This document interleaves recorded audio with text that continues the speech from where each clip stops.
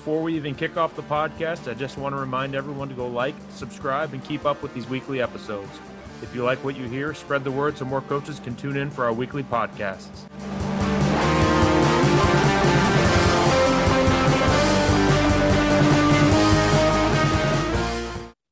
Hey guys, I've got with me today Coach Dave Honerlaw. Coach Honerlaw is currently the offensive line coach at Sycamore High School in Cincinnati. He got his start there, actually graduated from Sycamore High School before going on to play college football at Ohio Northern and Mount St. Joseph. Started coaching youth football in 1996 and then went and began his career as a special educator in 2009. First high school coaching job was as a freshman assistant for 3 years and then was promoted to the varsity offensive line coach at Sycamore in 2012. He's also the Dean of Education at Union Day Therapeutic School in Liberty Township, Ohio. And he has got a wonderful wife and 2 kids that he lives with in Cincinnati. So, Coach, welcome. Glad to have you. It's been a while for me, so if I'm a little rusty, I apologize. But I hope you brought your A game. I hope so. Good talking to you again, man. Yeah, good deal. Well, first question, talk to me about some of the good, more successful teams you've been a part of. Talk to me about how the offensive line played a part in the success of those teams. Oh man, we've had some, I've been really fortunate. We've had some really good ones. We're getting near the end of the school year and I've got a meeting tomorrow with the O-line guys after weights. So I was putting some things together. With guys that have been all conference. We play in the GMC conference, which is in Ohio, one of the best conferences in the entire state. Right. And we've been able to put together a pretty good string, averaging about 3 or 3.5 guys that are all league, every year over the last, 15 or 20 years. Sure. The team, I think the best team that we've had since I've been there for sure. In 2016, we played a really good St. X team down to the wire in the regional championship game. Ended up losing in overtime. It was one of those that kind of sticks with you for as long as you stay in coaching because we were really good. We had a really good running back. We had a really good offensive line. Yeah. And we got hot really at the right time towards the end of the year and rattled off about 7 straight wins and just couldn't quite get over that last hump to get into the state semifinal game. But right. that was a great team. We've had in the last 16 years, I think we've had the offensive player of the year 6 times in our conference. And there's some really, really good teams in our conference. Colerain that everybody knows. Yeah. Fairfield, Lakota West. I mean, Mason, on and on. There's really good teams in our league. And we feel like we, over time, have done a really good job I think we're the second winningest team in the league over the time that our head coach has been there since 2006. Right. That's something to be said for right there. It's tough enough to win games. Let's be honest, but it's especially tough when you're playing in a conference with teams like that year in and year out where, teams like that don't have rebuilds, they have reloads and so absolutely. And it's really cool on the weekends to, turn on any college football game and then turn on NFL games on Sunday and be like, oh, I remember coaching against him. Oh, I remember, right. And that's really cool. To be a part of this league is really cool. Yeah. That's awesome. It's again, there's such good football all over America, obviously, but there really are those like small little pockets of like any coach who's been around has heard of Colerain, like everybody's heard of those schools and you get the luxury of preparing for them every year. So that's every year. Yeah. Good for you. and you're going to get, great defense, great speed on offense and skill. They're very well coached. Yeah. I mean, you do this long enough and you get to know the guys that are standing on the other sideline and you kind of realize that everybody's got their own, the challenges that they face and the challenges we face. There's more similarities than differences, it seems like every week. Sure. Yeah, absolutely. First question I've got for you, you got your start, every coach gets their start somewhere, and you got your start coaching youth ball in 1996. And you did that for 5 years. Talk to me about how that went and kind of what got you going and some of the struggles maybe you had going from youth coaching into the high school ranks. Yeah, absolutely. It was just kind of weird how it worked out. I got done playing football at Mount St. Joe and got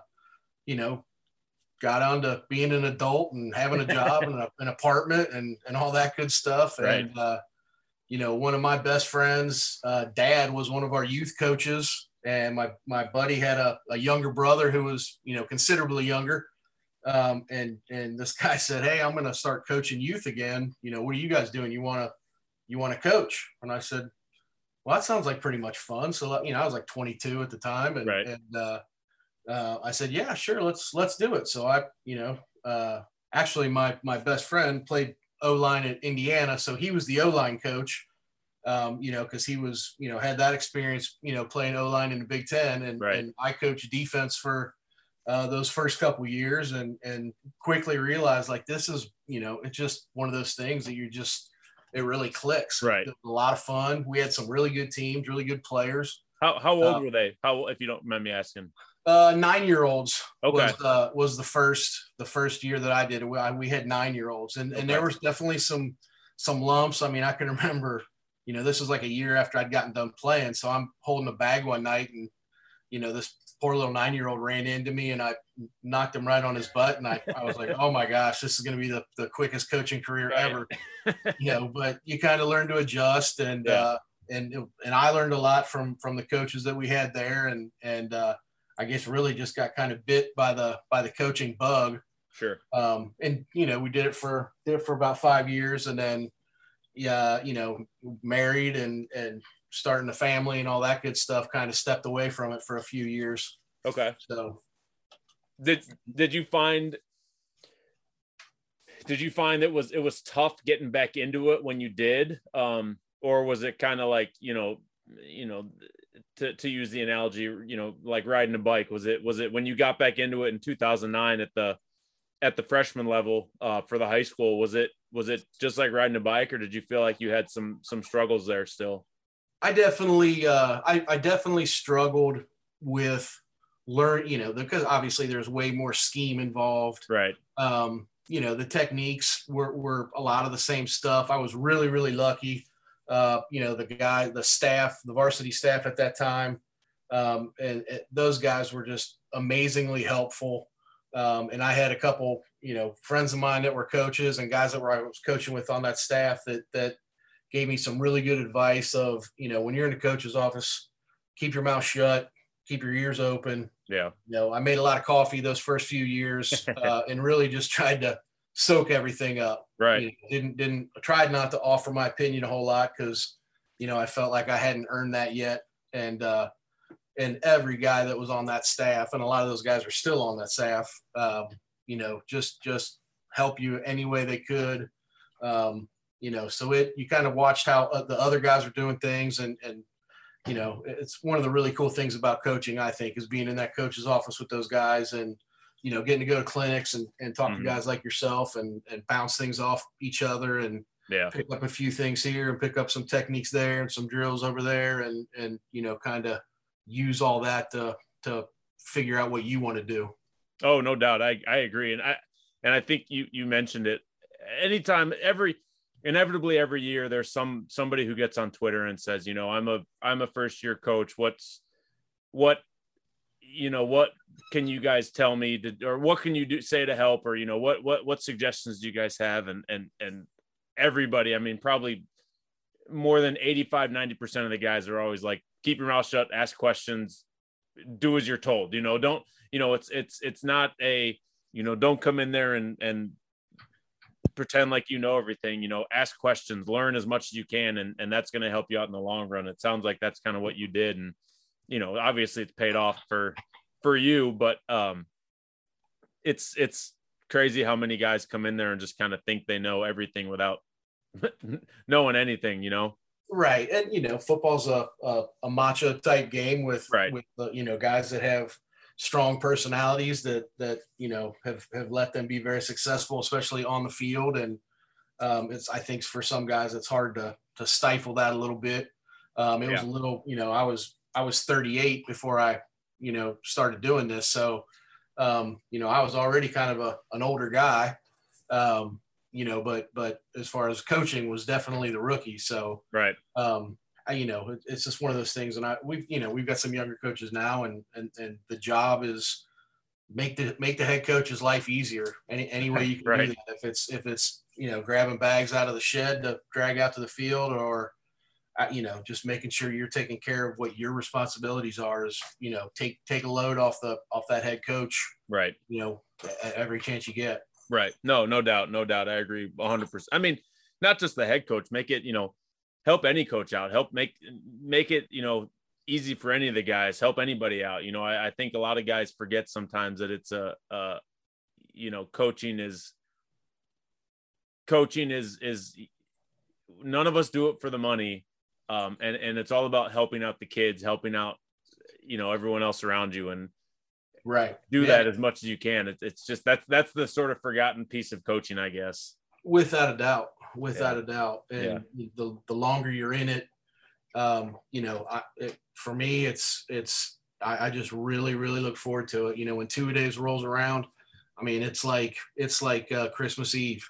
Right. I got my bag packed, the night before, and I'm up and, chomping on the bit. And I only live 4 miles from the school. So, right. It's not like I have a long commute, but man, I'm up early and ready to get in there and get hanging with the coaches and see what the kids are, ready to get going on and kind of go from there. It's just really a lot of fun. It's I've told my wife this 1,000 times. It makes you feel like you're 17 years old again. So, oh, no doubt. Yeah. That, as long as I still have that feeling for 2 days and practices and Friday nights, I'll keep going until somebody tells me I can't anymore.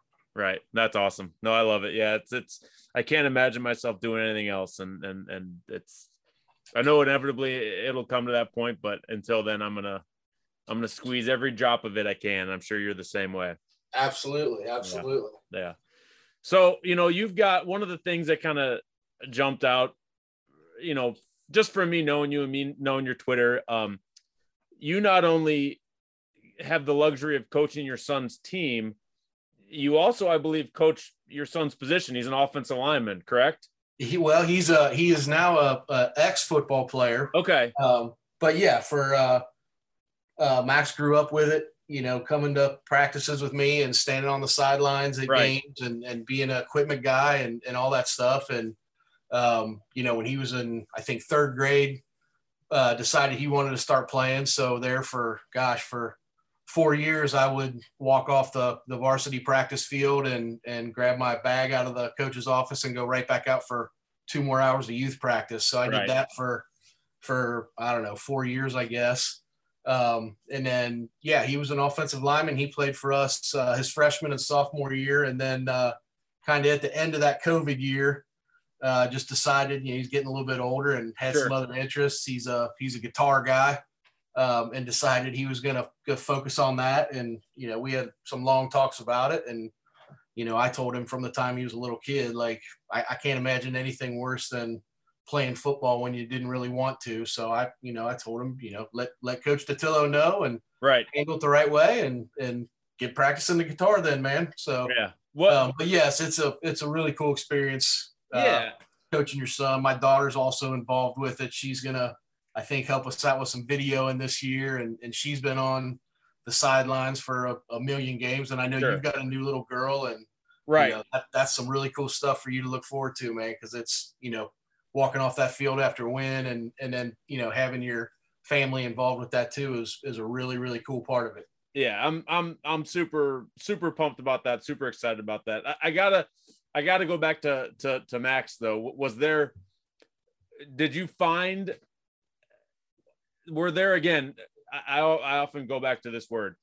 Did you have any struggles with coaching him or did you guys ever get in, like, you always hear the stories about the mother coming in and saying, we're not gonna argue anymore. You're not gonna argue anymore at the table. And then, it's just the dad argues in the car now, or, Right. Did you guys ever have any of those kind of, No, we made fits or anything? We made a gentleman's agreement that we would leave football at football. Okay. I tried really hard not to be that dad that was either overly hard or overly easy on his own kid. I tried to treat him just like everybody else, and it was more of telling the other guys on the staff, like, hey, if he needs to get hollered at, don't not holler at him because I'm standing here. Right. But by that time he'd known them for so many years, it was just it just didn't seem like it was a very big deal. It just seemed pretty natural, to be perfectly honest. And we had, last season, we had 3 coaches on staff that had sons on the team. So it's kind of a unique situation. So that's very cool. And I'd asked, a couple of the other guys that have done it before, how they handled it. And so, no, it was really cool. We really didn't have too many struggles that way. Yeah. Did he call you coach, or did he call you dad? When he was younger, he would call me dad. Okay. And then, once he got to, when he, I coached him when he was in youth, and then junior high, I didn't coach him at all. And then when he got to high school, then he would just call me coach. Coach. I got you. Okay. Very cool. Again, it's like you said, I've got the little one that I don't know if I'm probably not going to coach her in football, but the opportunity to coach her in any kind of sport, I think I would jump at it. And it would be a very unique situation just to be able to do that. Absolutely. I coached my daughter in soccer 1 year. I think they were the Owls. But yeah, that was a lot of fun. Yeah. And I know absolutely nothing about soccer. Yeah. We'll see what my wife lets me, if we let her play sports, or if she's a band geek or not. So my wife was a band geek, so she's pushing for that. Gotcha. Yeah. Gotcha. Well, Coach, last question I've got for you, and this is the doozy.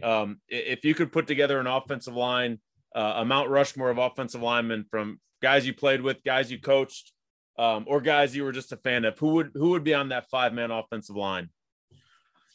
Well, I'm a Cincinnati guy. Okay. So, first and foremost is number 78, Anthony Munoz. If you didn't pick him, I think they would have kicked you out of Cincinnati. So yes, absolutely. I'd have been run out of Ohio immediately. Yeah.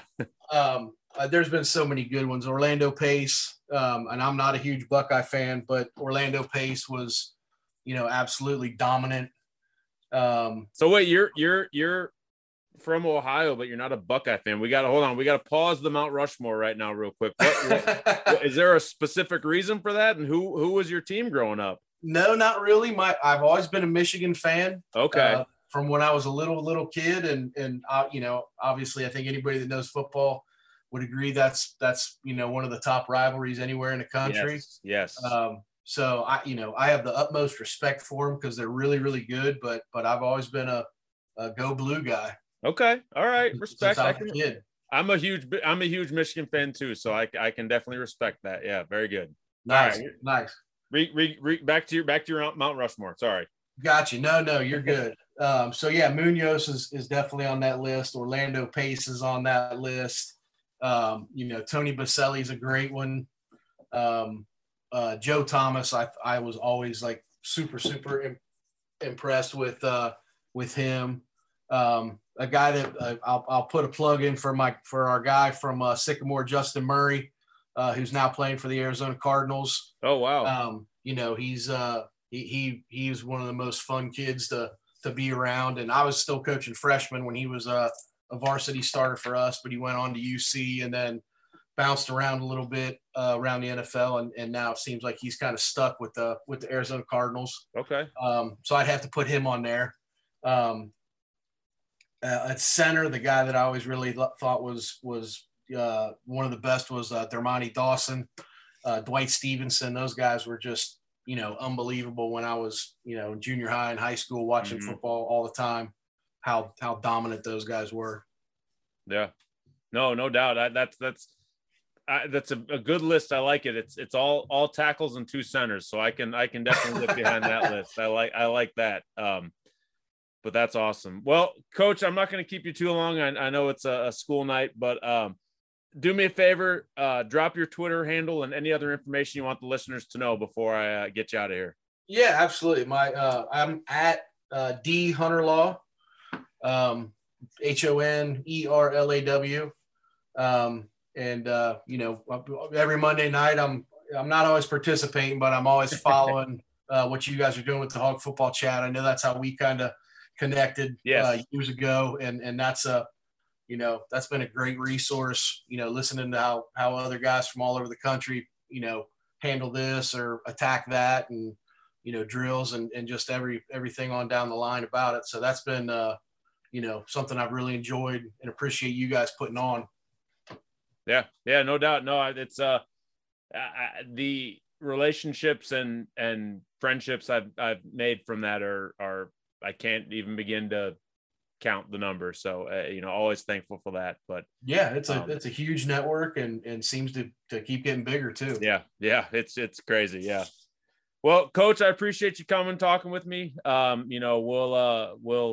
We'll wish you best of luck and hopefully we'll speak soon before the season starts. That sounds great. I appreciate it. Good talking to you, man. All right, Coach. Take care. We'll see you. Bye. Thanks for listening to this week's episode. Make sure you like and subscribe, and you can find previous episodes on Anchor, Apple, Spotify, or any other podcast platform.